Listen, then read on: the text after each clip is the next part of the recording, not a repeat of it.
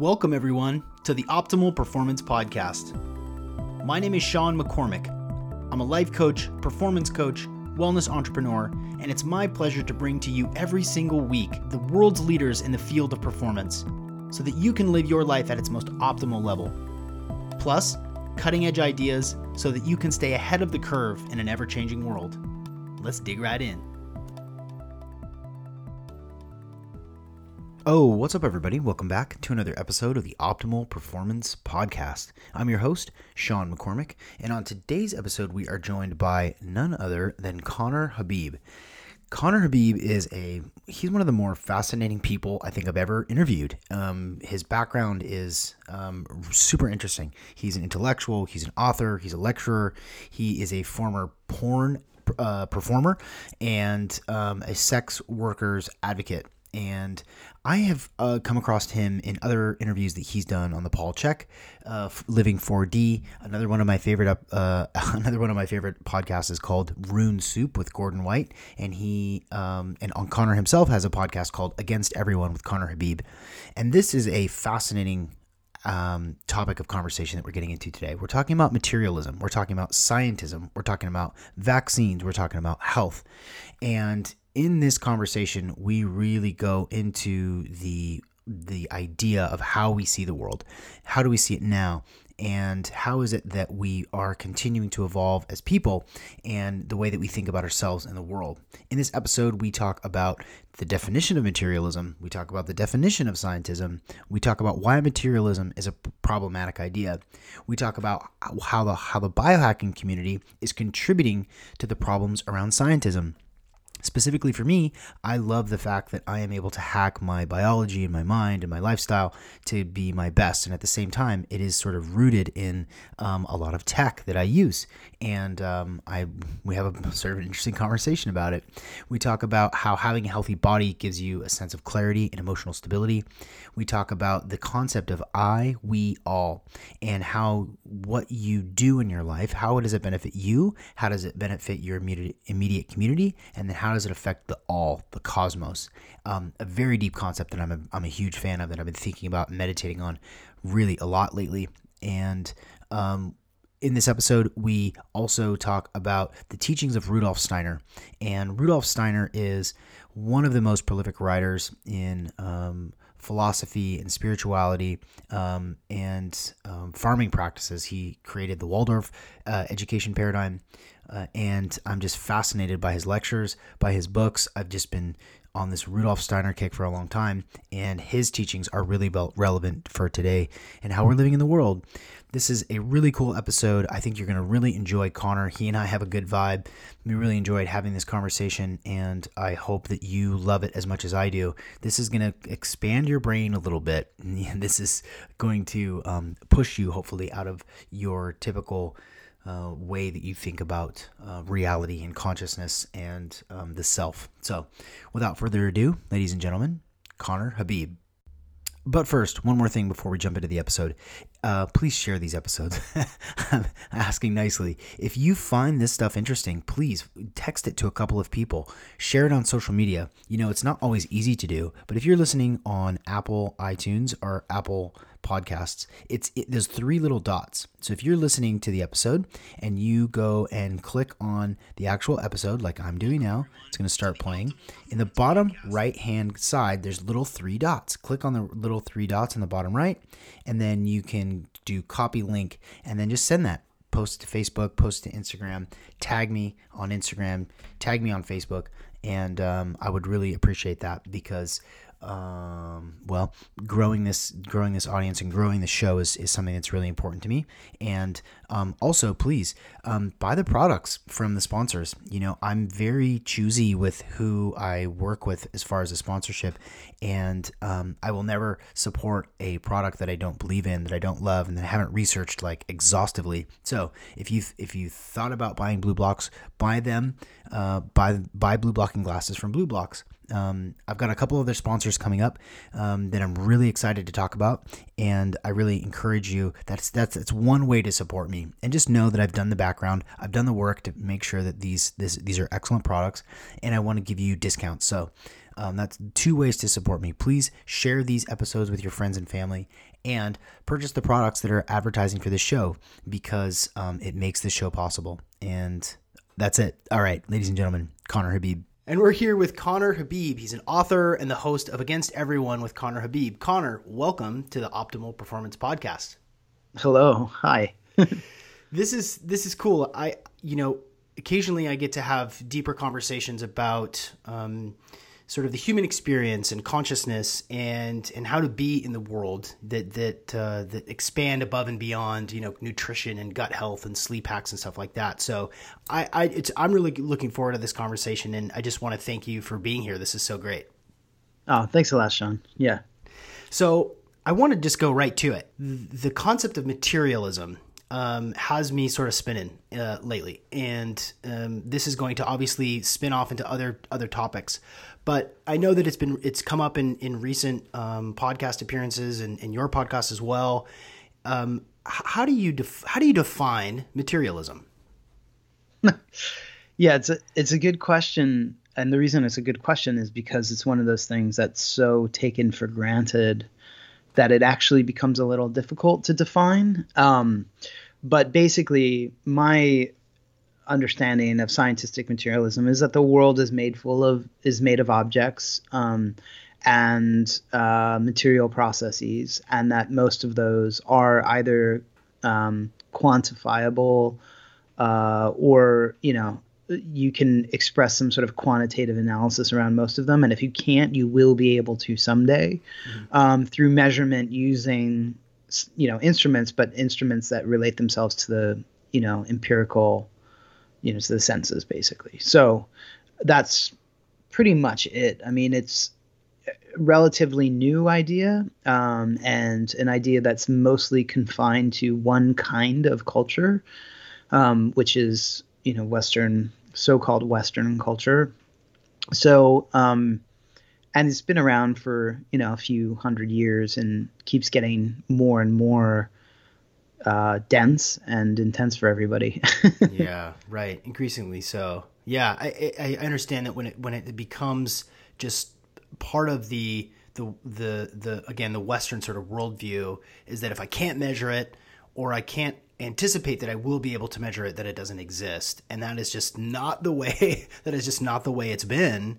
I wonder. I want to go a little bit further into why. What are the issues of this gravitation and this sort of crystallization of this idea of materialism in the West? Like, why is this a problem for us? You mean why is it a problematic idea, or why is it causing problems? Because those are two. Yeah, let's start with why is it a problematic idea? Okay, I mean they go kind of hand in hand. I mean, one of the most apparent, obvious reasons is because it's just a reiteration of colonialism. I mean, the idea that every single culture throughout history, and then also especially relevant to cultures that exist now, that aren't Western culture, that don't subscribe to materialism in the same way, are stupid or just need to catch up or whatever. So we have that problem, which I think is a pretty big problem, and underlies the so-called new atheist movement that, was sort of pushed by Richard Dawkins, Daniel Dennett, Christopher Hitchens, and Sam Harris, who, most of them have said pretty racist, disgusting things, and certainly had, interest in imperialist wars and all that kind of stuff. So there's that. And I think that one really needs to be taken seriously, that actually,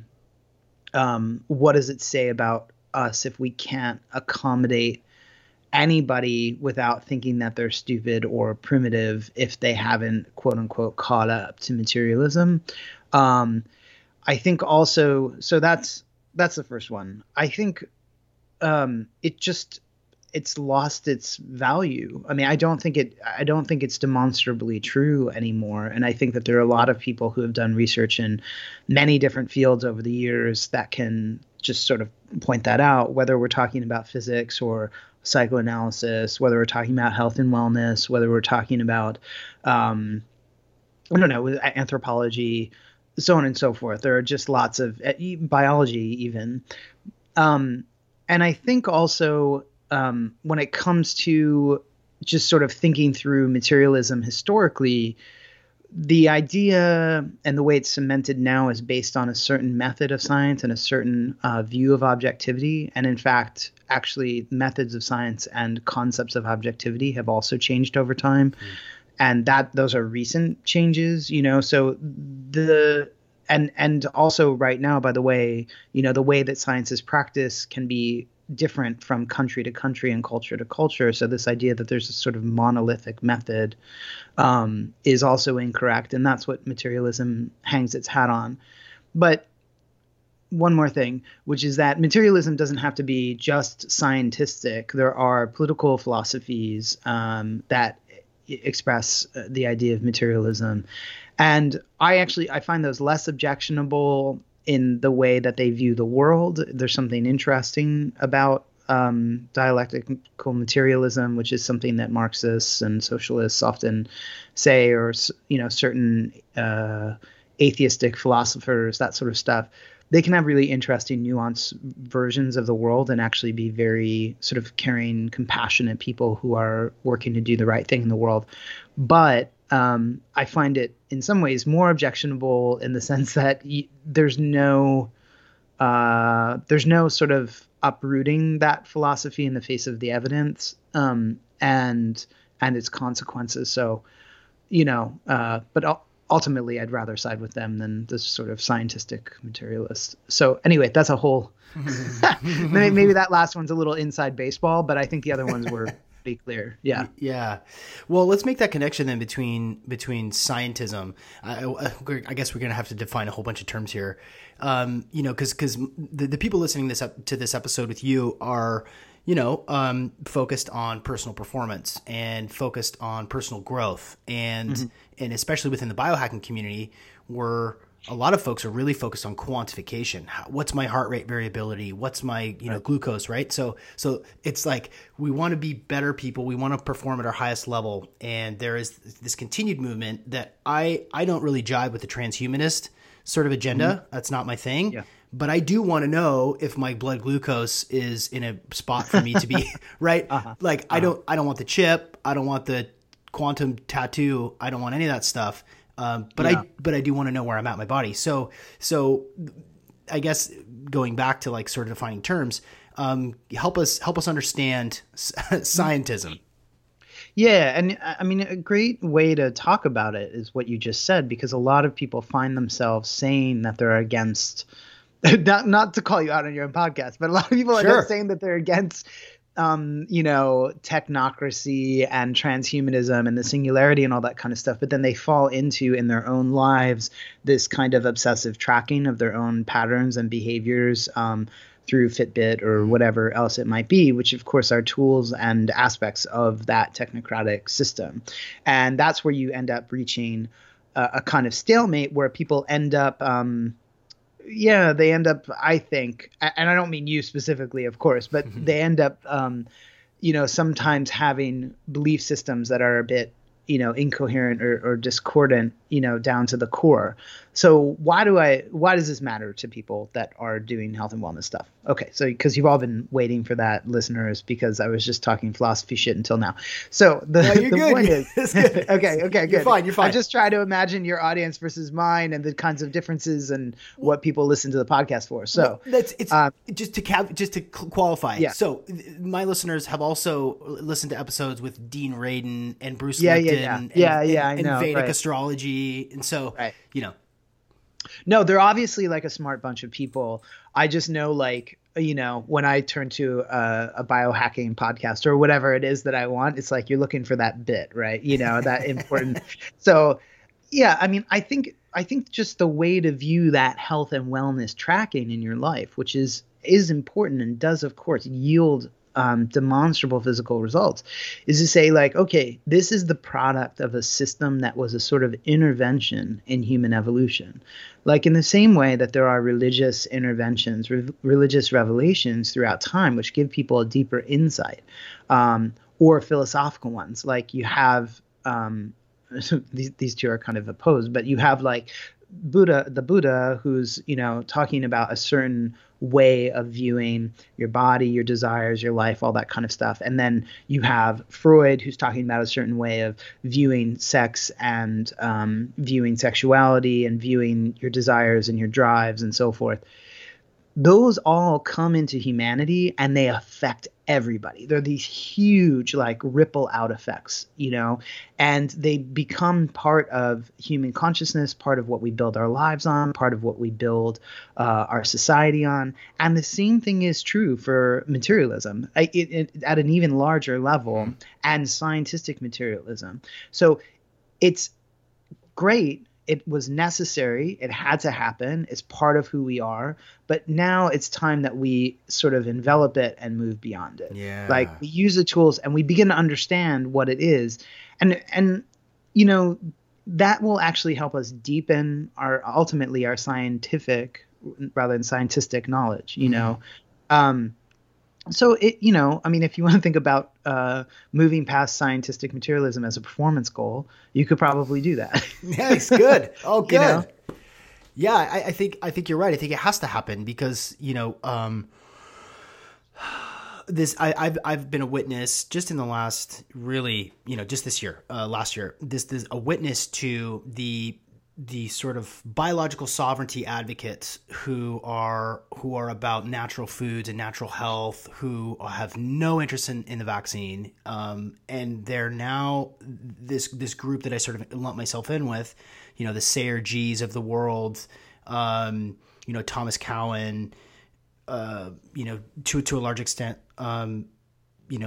Robert F. Kennedy Jr., these sorts of folks who believe in the body as a God-given this powerful tool that is complete as is. And maybe that's a bit of a stretch, but what's happening now is that for the progressive types of people who believe my body, my choice, but then my body, my choice ends when it's time to make a vaccine mandatory. And so there's this like philosophical shift where the really progressive natural health folks are now like fringe wackos who are just trying to believe in personal health and biological sovereignty. And that's a scary thing now that we have to defend that because the old guard is still connected to that sort of scientific materialism. Well, yes, but let me just sort of add to that and just to sort of not push back because I appreciate the concerns that you're bringing up, but I think it's actually a bit more complicated than what you presented. And the reason why, although I certainly have sympathy with people who want to eat organic or biodynamic, who want non-industrial agricultural products, who want to end factory farming and the ways that, a lot of these sort of health and wellness things are linked to actually quite progressive agendas, I think that it is true that there's an intense kind of pushback on that right now. And a lot of that has to do with masks or vaccines or whatever.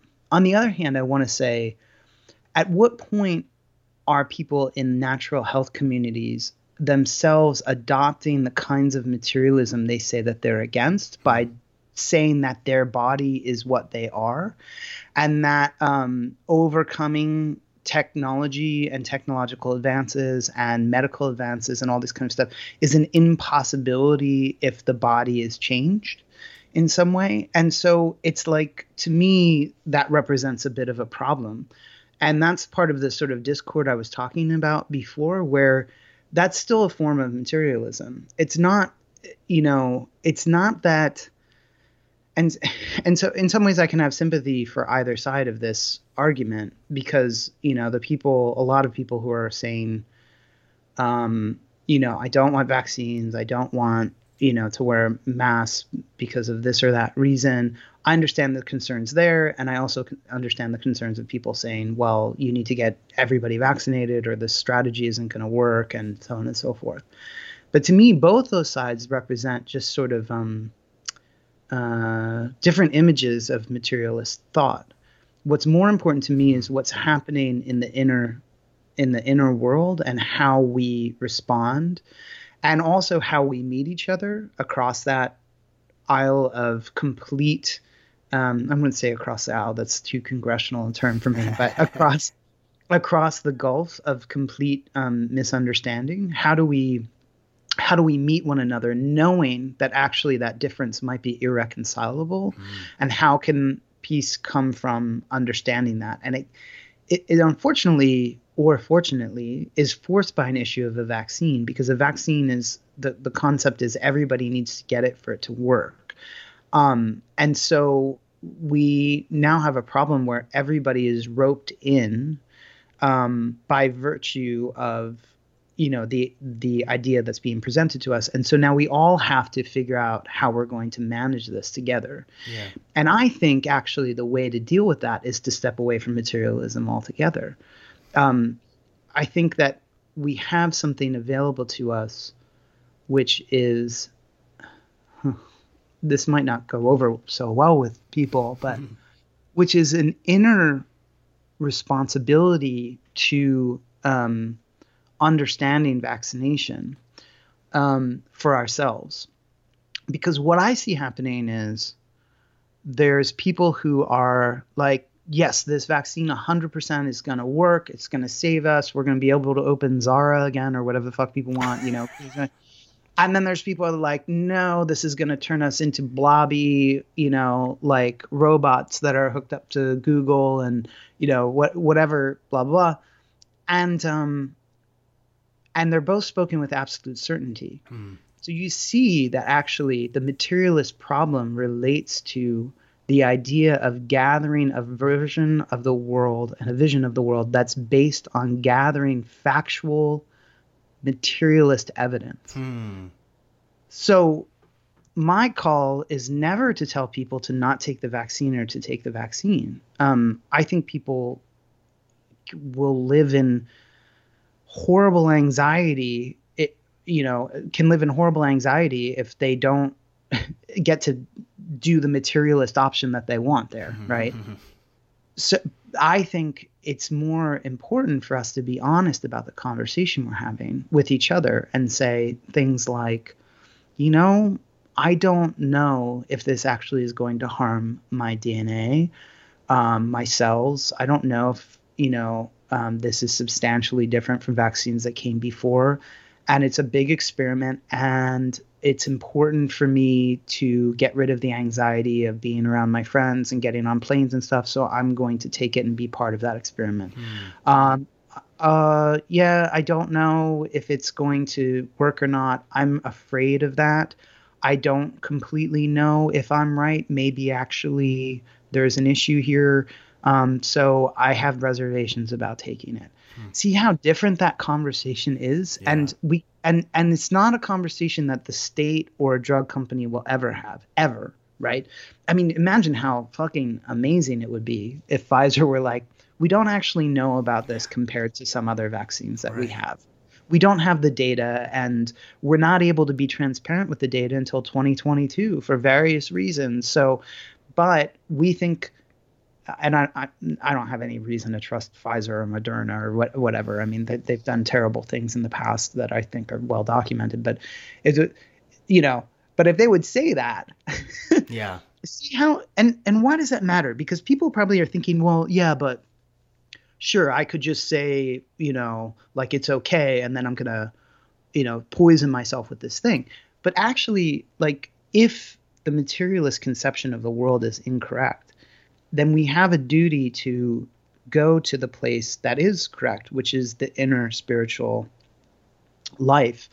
And what does that do to the planet? What does that do to connectivity? What does that do to the political field? What does that do to the social organism and the social bonds we have with each other if we're willing to do that?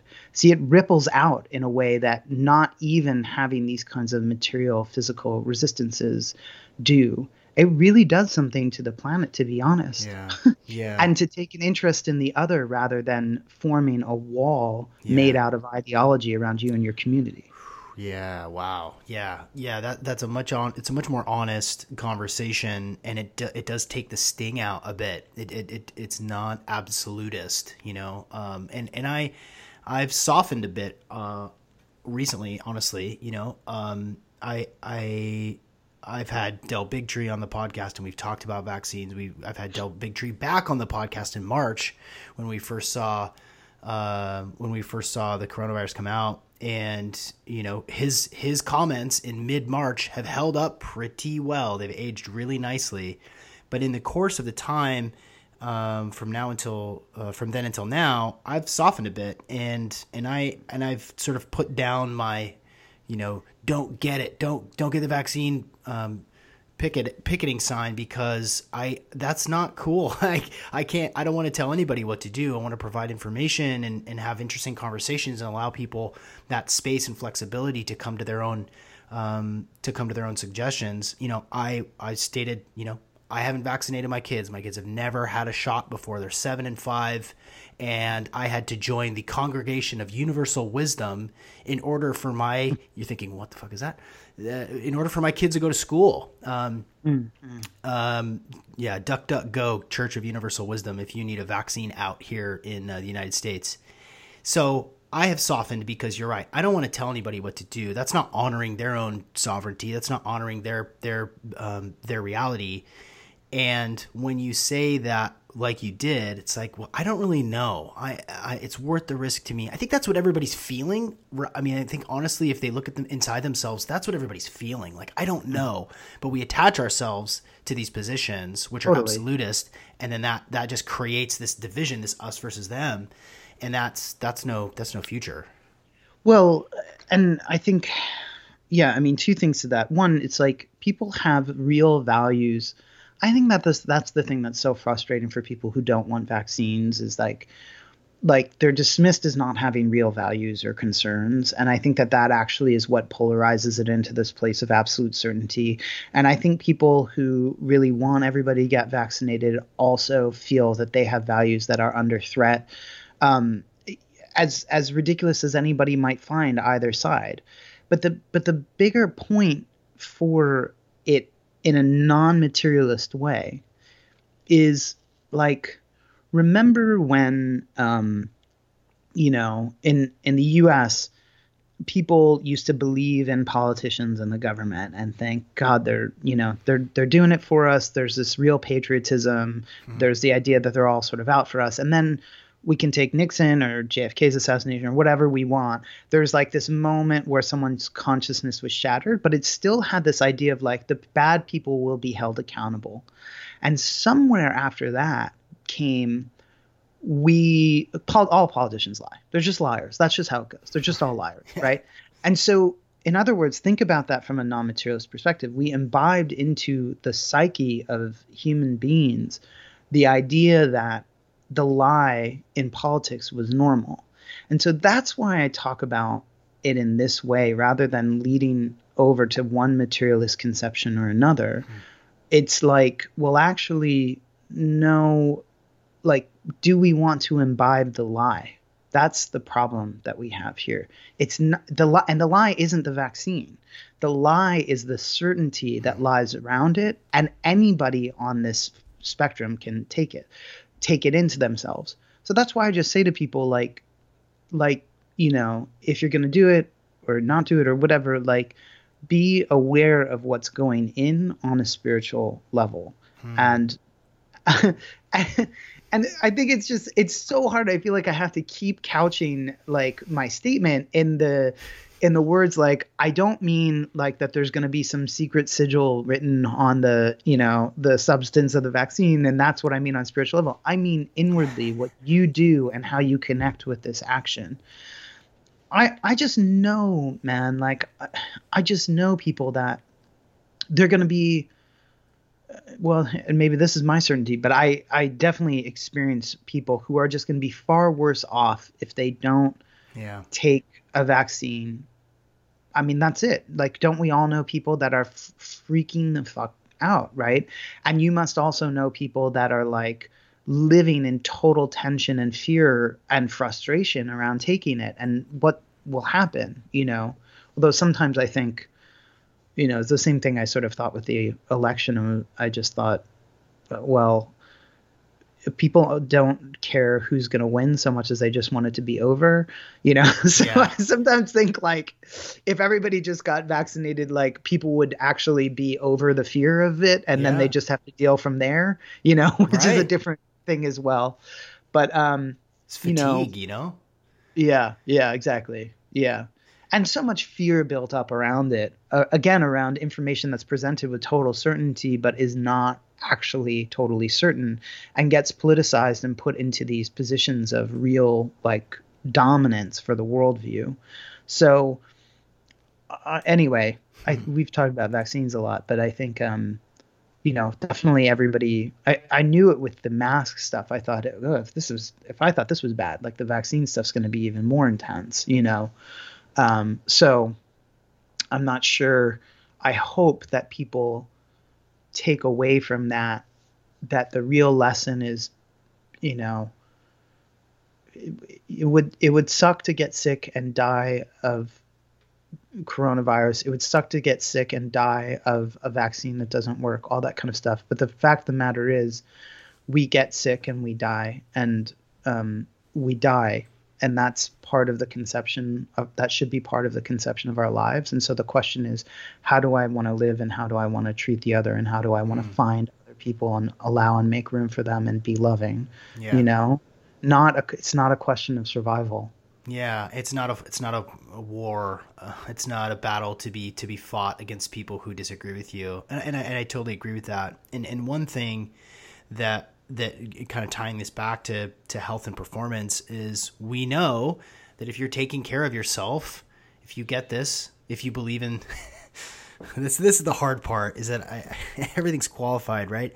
If you believe in Pasteur versus the terrain theory and you believe it's a virus and you get it, like if you get it and it is a virus and viruses are real, and you have, you know, you have a flexible metabolism and you don't have these pre-existing conditions and obesity, and you're not pre-diabetic, you're going to bounce back. You're going to be more fortified against this. And that's just this is just kind of a statement, but it's just really disappointing that it has taken so long and we still don't have the advocacy from leadership that we've been trained to sort of follow, that, hey, you should like watch what you eat. You should eat real food. You should walk. You should get some vitamin D. You should be able to, you know, to keep yourself healthy so that you're just more resilient. And that still isn't the narrative.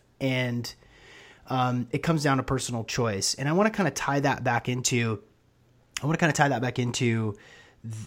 a question, which is how in gravitating away from materialism and scientism, how can what is the opposite of that, and how does that tie into our own personal health journeys? You know, how can we, if we get our spirit really dialed in, right? If we get our meditation and we get, you know, these sorts of biohacking, you know, whether it's red light therapy or cold plunges or stuff like that, like what is, connect the dots if you can, if there are dots to be connected. Like what's the point of doing that if we're non-materialists? Is that kind of what you're asking? Yeah, exactly. Just one quick announcement and then we'll jump right back into the show. This episode of the OPP is brought to you by BlueBlox. To effectively combat the negative effects of artificial blue light during the day, it's essential to wear blue light filtering computer glasses. 5 years ago, this wasn't even a thing, and now they're pretty much standard for all corrective eyeglasses. These glasses filter out harmful blue light from digital devices, allowing you to beat digital eye strain. To beat seasonal affective disorder, along with depression and anxiety, it's paramount to wear mood booster glasses that contain a light yellow lens.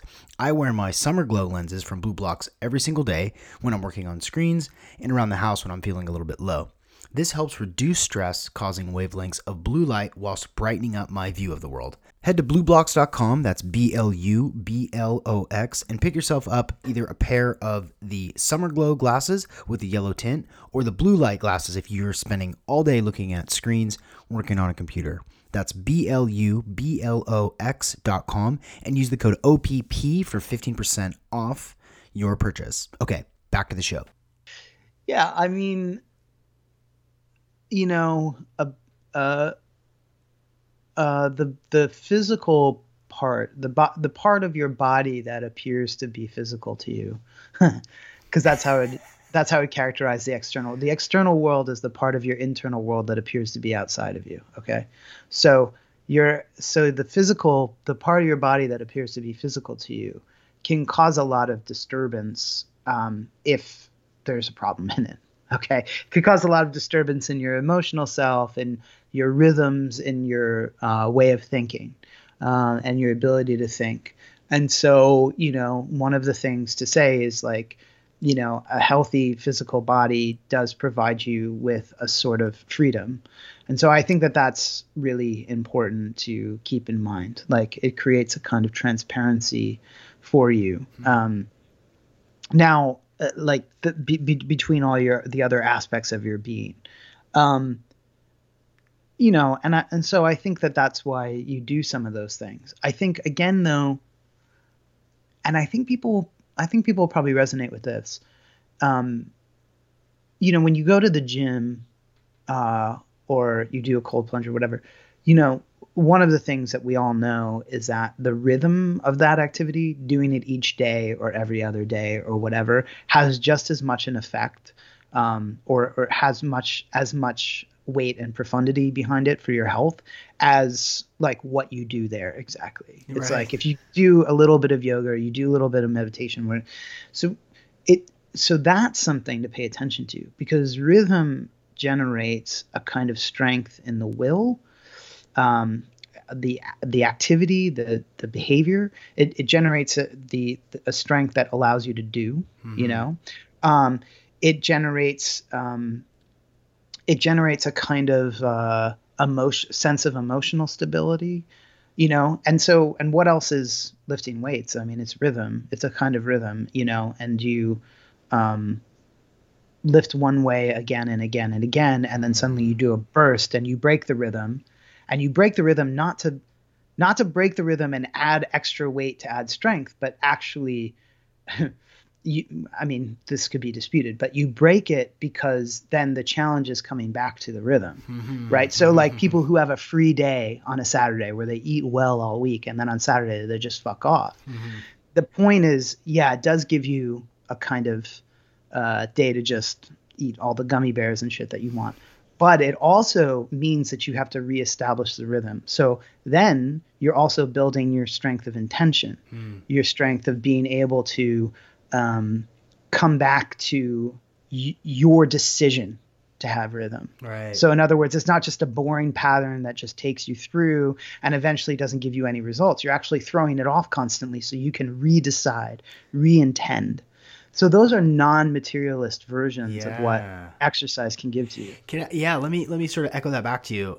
So it's less about, you know, increasing testosterone in your system, or less about the actual building of the muscle, but more about the process of transmutation, of physical change inside. Well, not physical change, but in intention, in process, and in the non-physical benefits that you receive from doing a thing and sticking with a thing, and but those results are manifested physically, right? You know, like that's a tricky part for me. I mean, like in the yogic practice, right? We know that yoga came as a means to sit longer, right? You do these stretches you do these yoga stretches and these postures and stuff so that you may sit on your butt and meditate for longer periods of time, because that's the payoff, right? I think I find that's interesting. Yeah. Yeah. I mean, it's all to a purpose. I mean, it's important. Something I've been saying to people a lot this year is it's important to think of your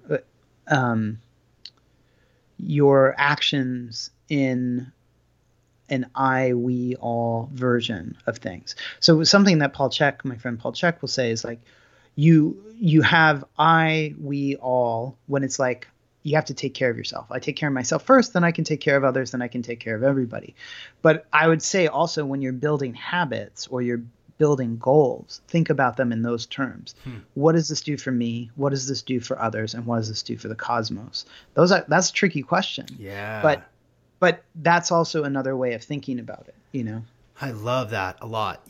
I had your appearance on. If anybody wants to go deeper, if you're like, oh my God, Connor's amazing, where can I where can I get more? Go listen to his podcast, Against Everyone, with Connor Habib, but also go listen to Living 4D with Paul Chek. You know, my listeners will remember the episode of Paul joining, but that I want to go a little further there because that's fascinating to me.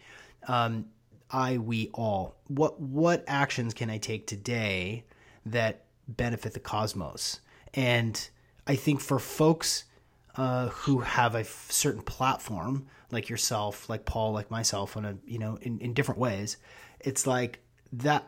I'm always optimizing for that. I'm always optimizing for what I moved out here so that I can grow chickens and be closer to the earth and have some peace of mind and not, have 5G all around me all the time. So why is that good? Well, that takes care of me. It takes care of I'm going to take care of my family. I'm going to be able to eat stuff from my garden.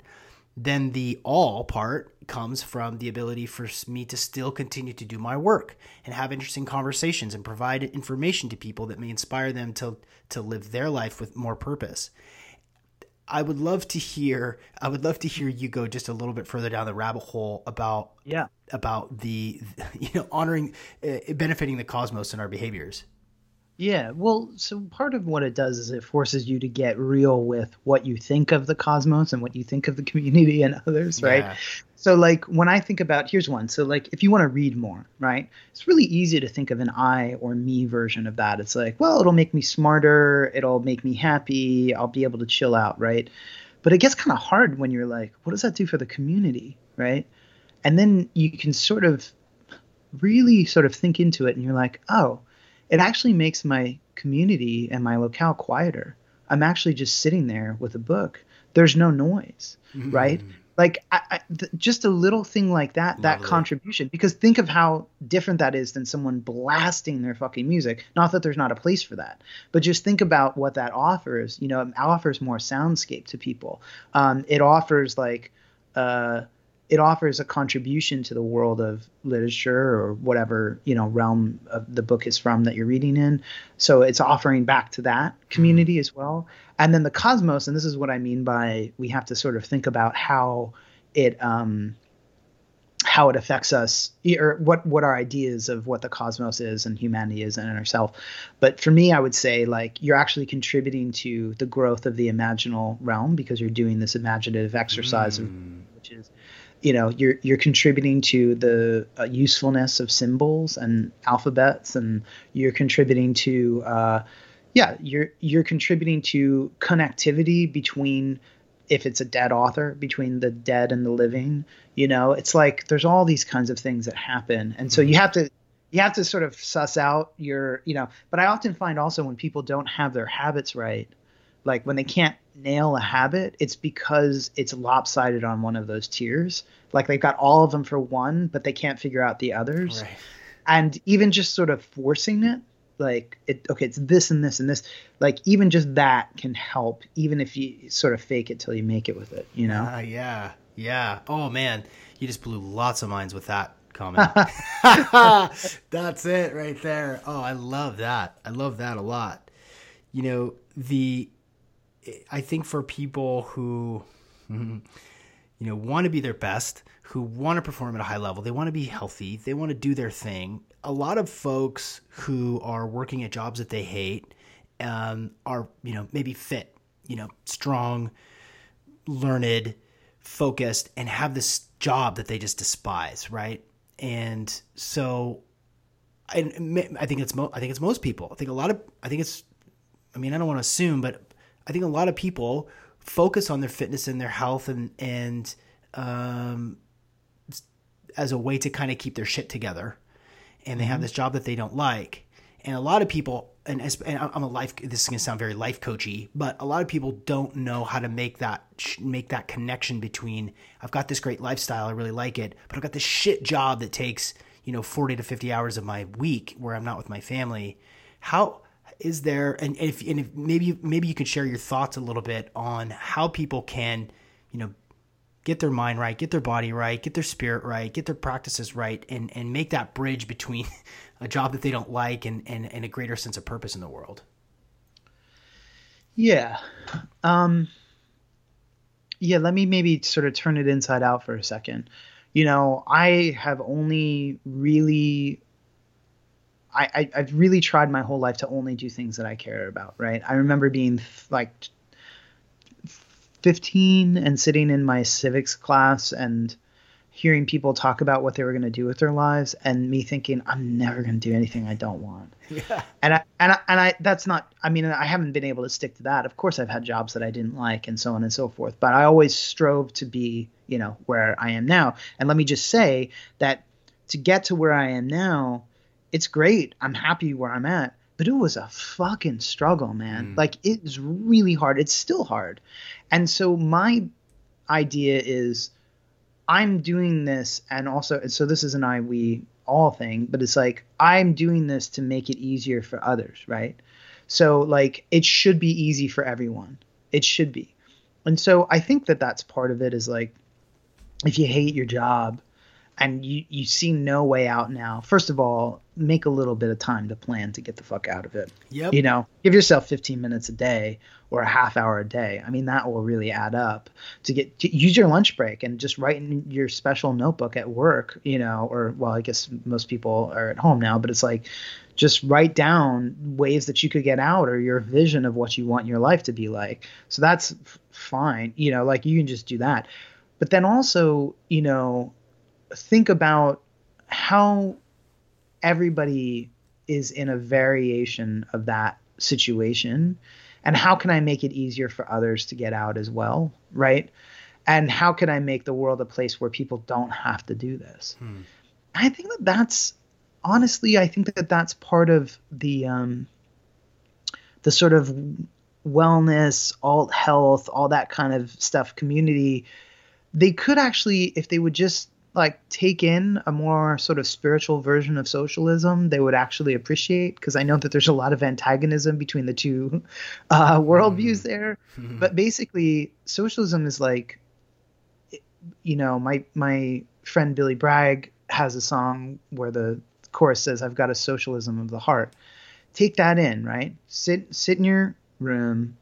This is a great exercise for people to do. Sit in your room and look around at all the things. Look at the books behind me on the shelf, the walls, the guitar I have over there, the paint on the walls, the light, the floors. And remember that those were all created by somebody else's labor, right? Remember that that was someone's hard work, and that 90% chance that person probably didn't like their job either, right? and that you're in a room that was built by people who are in the same circumstances as you, right? Yeah. And when you start doing that, you start creating, this guy Lukács called it class consciousness, but you start creating an economic consciousness that links you up to other people in the world, links them up your struggle, and you understand that you're actually reaping the fruits of people who hated their fucking jobs too, right? So don't you want to do this for everybody? And that is the lesson of socialism. It's like, well, one of them, but it's like, don't you want this don't you want freedom from this for everybody? Or do you just want freedom for it for yourself, so you can hang out in the room and not give a fuck about who built the walls and the floor and all that kind of stuff, right? So that's what I would say is, like, if you can't get out of your job, first of all, come up with the time to figure out how to get out, because don't let it kill your soul, and kill your time. But the second part is, and you can do that with a life coach or whoever. The people can really help you with that. But the second part is like, devote some time to thinking about how to get other people out of that situation. And that might be political change. That might be just learning more about, socialist or anarchist causes. That might be talking to laborers that, like the guy that comes and cleans, or the woman that comes and cleans, or whatever. Like, what's your day like, and not in some patronizing fucking way, but just, I need to learn more about this, because your job is no better than theirs, especially if you hate it. You probably are on a very equal emotional playing field. Yeah, for it, right. That process, that's beautiful. I really like that. And in some, that's sort of that really obvious advice is the simplest. This sort of Occam razors for advice is like, if you don't like your job, spend some time thinking about right. how you cannot work there anymore. I like that. I like that process of sitting in the room and looking around at the different things that were built and how they came to be. That's to me, it sort of reminds me of, I don't know if you're familiar with the master key system. Charles F. Hannell, which was a 1930s correspondence course, which is like new thought before new thought. It's like the law of attraction before the law of attraction. And it begins with this process of thinking that all the different things that surround you, all the physical objects that surround you, were ideas first. Everything, all of it was ideas, from the components that make the wall to the millions of components that are in any different thing. And even that process of sitting and thinking about the process in which how things are manifested into the world is a useful thing to do, because it begins, you don't take it for granted anymore that this is like, I guess I got this IKEA chair just sort of like poof out of nowhere, and now I'm sitting on it. But that's just, I guess that's just sort of a deviation, but it just sort of rung a bell for me. Yeah, right. It's not, I mean, they're ideas, and then they flow through. The idea comes, and then it flows through the labor of other people and the hard work of other people and the structures that make that possible, So it is really important to think about all that. And I think that's great. And the way I put the same thing using the comic book writer Grant Morrison is, he said, when I was a kid, my parents were anti-nuclear activists, and I was just watching them all the time. They were talking about the bomb. And at a certain point, I realized that the bomb was an idea before it was a thing, and Superman was an idea too. So why wouldn't I work on superheroes? Why wouldn't I work on a world where people are defending each other and caring for each other, and actually had great power to do so, And so that's what he dedicates his whole life to becoming, an occultist and a comic book writer, one of the most famous comic book writers ever. So I think, and he has a great book called Super Gods about it, about how the sort of comic book world is becoming real, which is really fascinating as well. Cool. Yeah. And that's in New York State, like an hour and a half drive away. And she was like, you do it, like, I was like, okay, because you did not fuck with Lynn. And so I signed up, I got in, and I didn't know Goethe had anything to do with Rudolf Steiner. I was suddenly living across the street from, in the second place that I had, in New York, across the street from a Waldorf school, and next door to a biodynamic farm, and learning all about these ideas from Goethe, really, but that had informed Rudolf Steiner, and suddenly it just started kind of coming to life in me. And that was, I think it must be over 15 years now, and really has changed my perspective and my life. Yeah. Okay, cool. I appreciate that background. And, we've referenced, obviously, Steiner came up with, in the Paul Chek episode. Hopefully people have gone down the Steiner rabbit hole and begun to read deeply on his work. It seems to be, his work seems to be increasingly relevant, and potent more and more. And part of the sort of general sense of, the human being as a spiritual expression, and as as sort of a conduit for the cosmos. And I love that. I love that. And Steiner has come up recently I think during this time of like this understanding that we need to figure out our food, and we need to figure out our health, and we need to figure out our spirit. Like, what does Steiner have for us now? Yeah. Yeah. So that's the right question to ask, right? Because so many people are intent on accepting everything he said, almost 100 years ago, 100 years or more, ago, or almost 100 years at the time of his death, or thinking that it was all nonsense. But the question is, what does it have to offer now? And how can we bring that work forward? And I think some of the most profound aspects of anthroposophy, which is his sort of approach to being a good human being, I suppose, is some of those are, one is the materialism thing that we were talking about before. And that is the sort of underlying thing of all of it, is that we see the world not as made of objects, but as, composed of evolving states of consciousness. But the also other underlying message, this is one of his quotes, which I love, is, love is the only passion that should not be discarded in the pursuit of truth. So we take that on. Truth actually isn't as important as love. That's really fucking instrumental, and that's part of what I was talking about before. If you find truth at odds with your ability to love people, you have to understand that there's a missing component of the truth that you've brought into your life.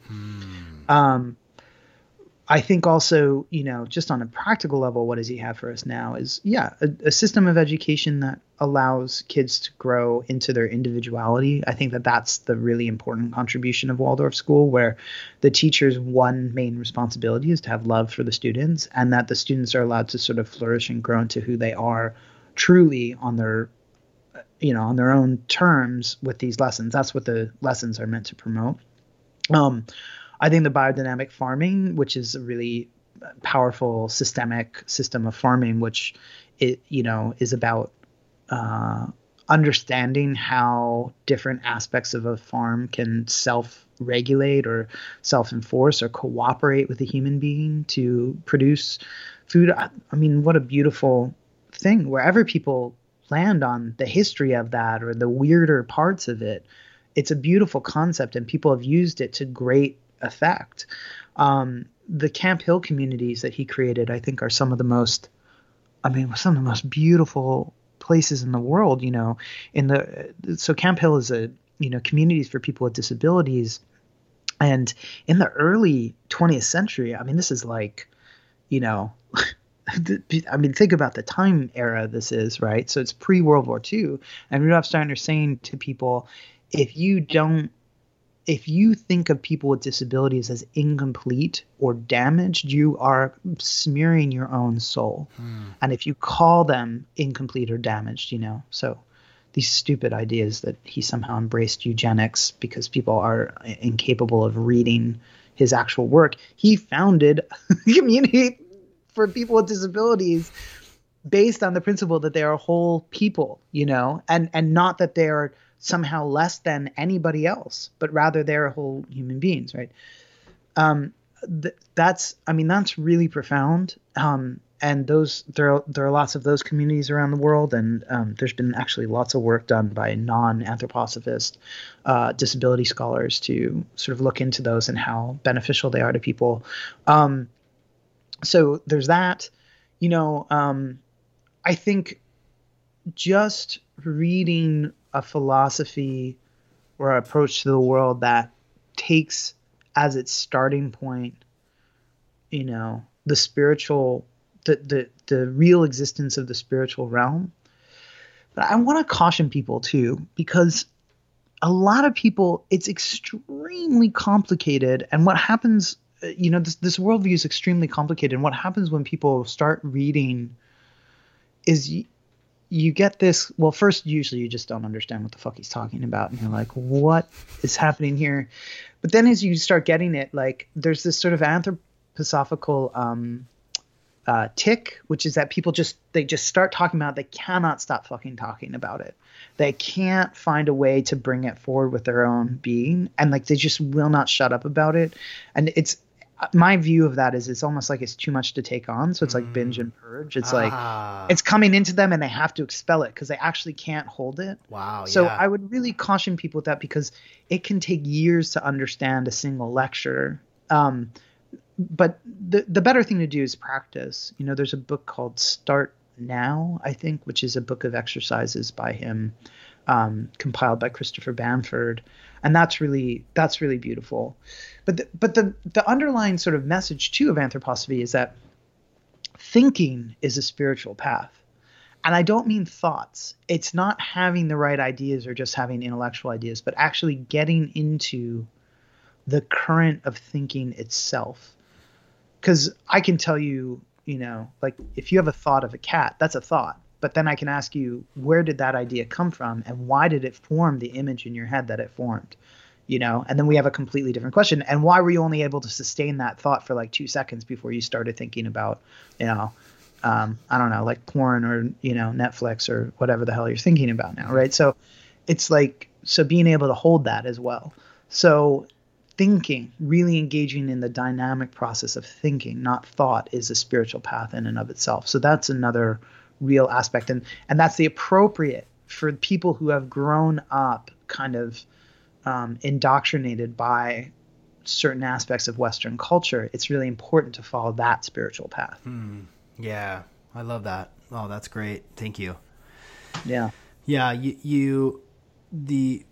On the topic of, you know, reading and putting together, you know, curating what it is that you're putting into your consciousness and into your heart and into your, you know, into your soul is so important. It's a battlefield.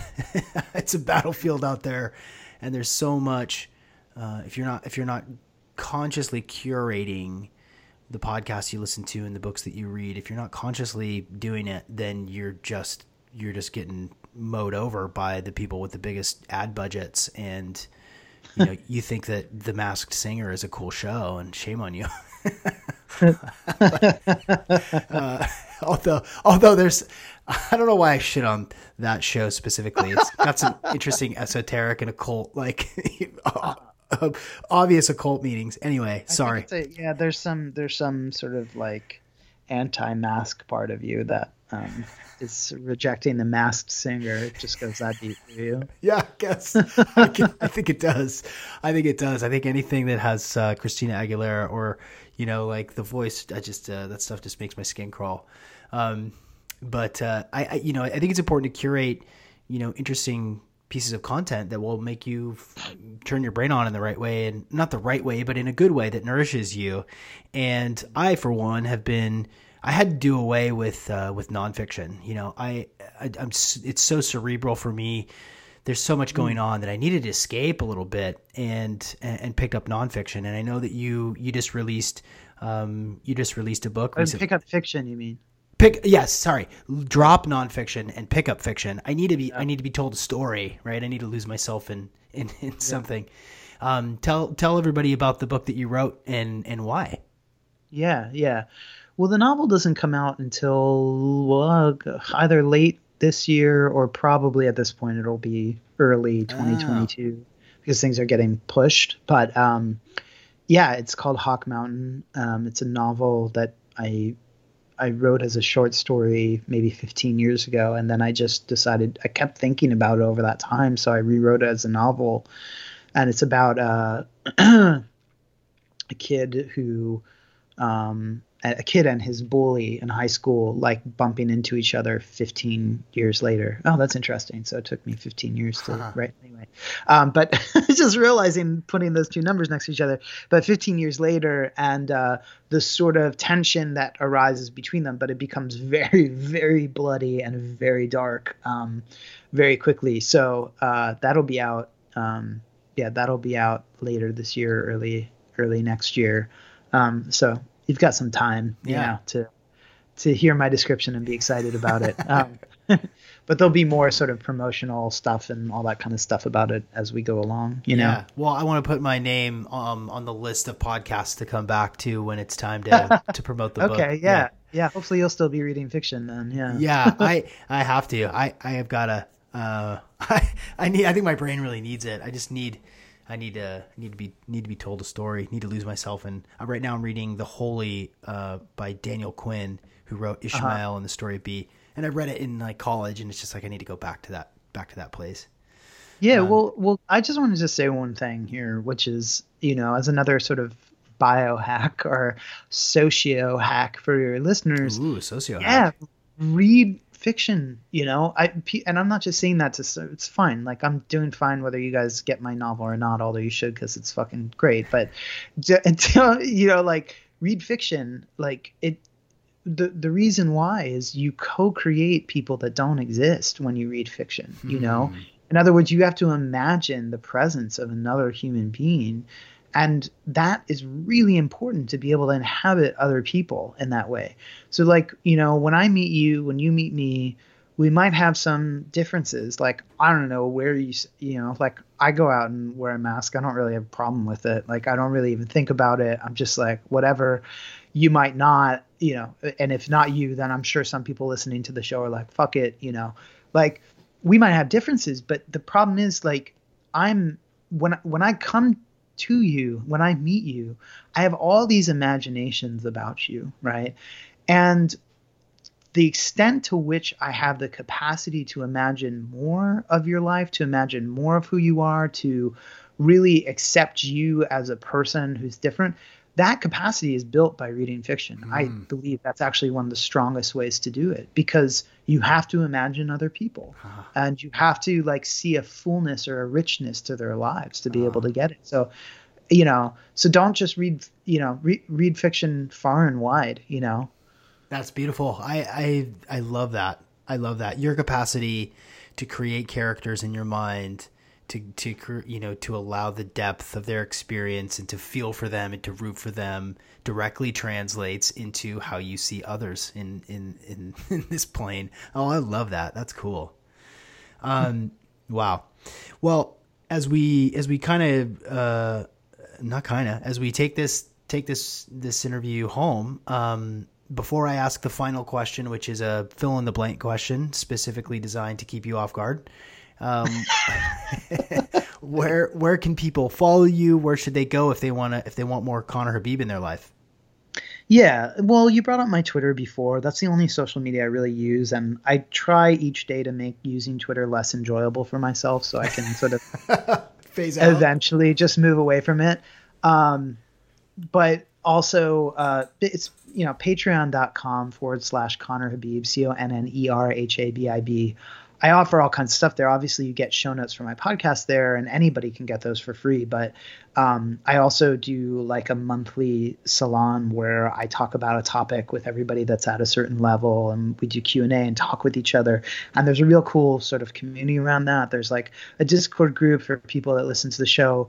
I also do like pop-up events, and sometimes I offer like coaching services or whatever to people that sign up. I do like, you know, pop-up lectures on how, you know, like how do we view the election was one that I did, and that was just available for everybody that was a patron at every level. So I love that. I love having, you know, and the people are so different because, and that's the thing that I'm just so happy about the kind of community I've been able to build through the podcast and through Patreon, because I don't have a monolithic audience type.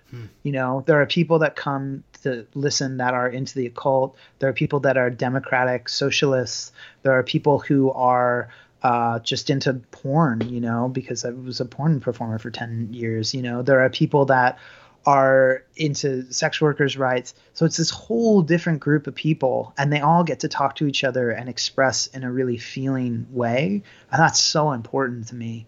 And I think a lot of that comes out in the discussion that you and I have, where maybe you and I and me and some of your audience don't see eye to eye on certain things. But the point to me is to really find love with each other, not some fucking cheap Instagram version of like, remember to love each other, guys, peace, like hashtag whatever the fuck, it's like, but actually really do the work of trying to meet someone with your heart. And that's what people do through my Patreon, and I'm so happy for that. That's wonderful. Everyone listening to that feels that authenticity, the real purpose in your voice and in cultivating community. That's beautiful. Thank you. Yeah. Thanks. That's cool. Okay. All right. So knock me off my feet now. All right, let's go. So now that you said that and that was beautiful, I'm going to fuck you up. Yeah. Here you go. Ready? It's fill in the blank question. This can be based on anything and everything that you know. You can elaborate as much or as little as you'd like. Please fill in the blank. Everyone would benefit from knowing. Oh, that's a good one. Yeah. The first thing I thought of, since I haven't talked about sex at all in this episode, is everyone would benefit from knowing that sex is not supposed to be an immersive experience that obliterates your consciousness, but that actually what happens when you have sex is you're often thinking about other things, like, the joke I made on Paul's podcast is like, what do I have to do? What's my laundry list tomorrow? Like, what do I have to get from the grocery store? Does this blowjob make me look fat? Like that kind of stuff. So when people think about sex, they think about it as this completely immersive, obliterated experience where you stumble into the room and knock the lamp over, and it's just so intense that you forget yourself. But actually, usually sex is an experience where people are thinking, where they're experiencing their thoughts, where they have worries, where they have anxieties, and that's totally normal, and you can learn from that. And actually, the idea that it's not that is how corporations sell certain versions of sex, how Hollywood sells certain versions of sex, and why people feel guilty about hooking up, why people feel guilty about having casual sex, why they feel guilty about having, because they don't experience that self-obliterating like version of it, and they're like, oh, something must have been wrong. So I think it's really important to know that that's how sex usually goes.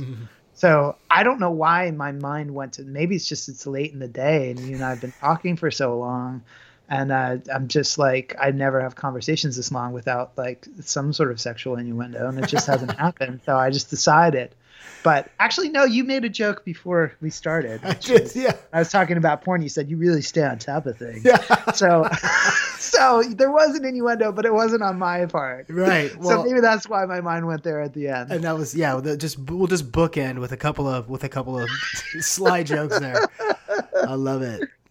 Well, this has been so great. I really this is such a unique perspective. Connor, I have so much respect for the work that you do and the way that you show up in the world. And I really appreciate you being with me here today on the Optimal Performance Podcast. Thanks a lot, Sean. And scene. Right on.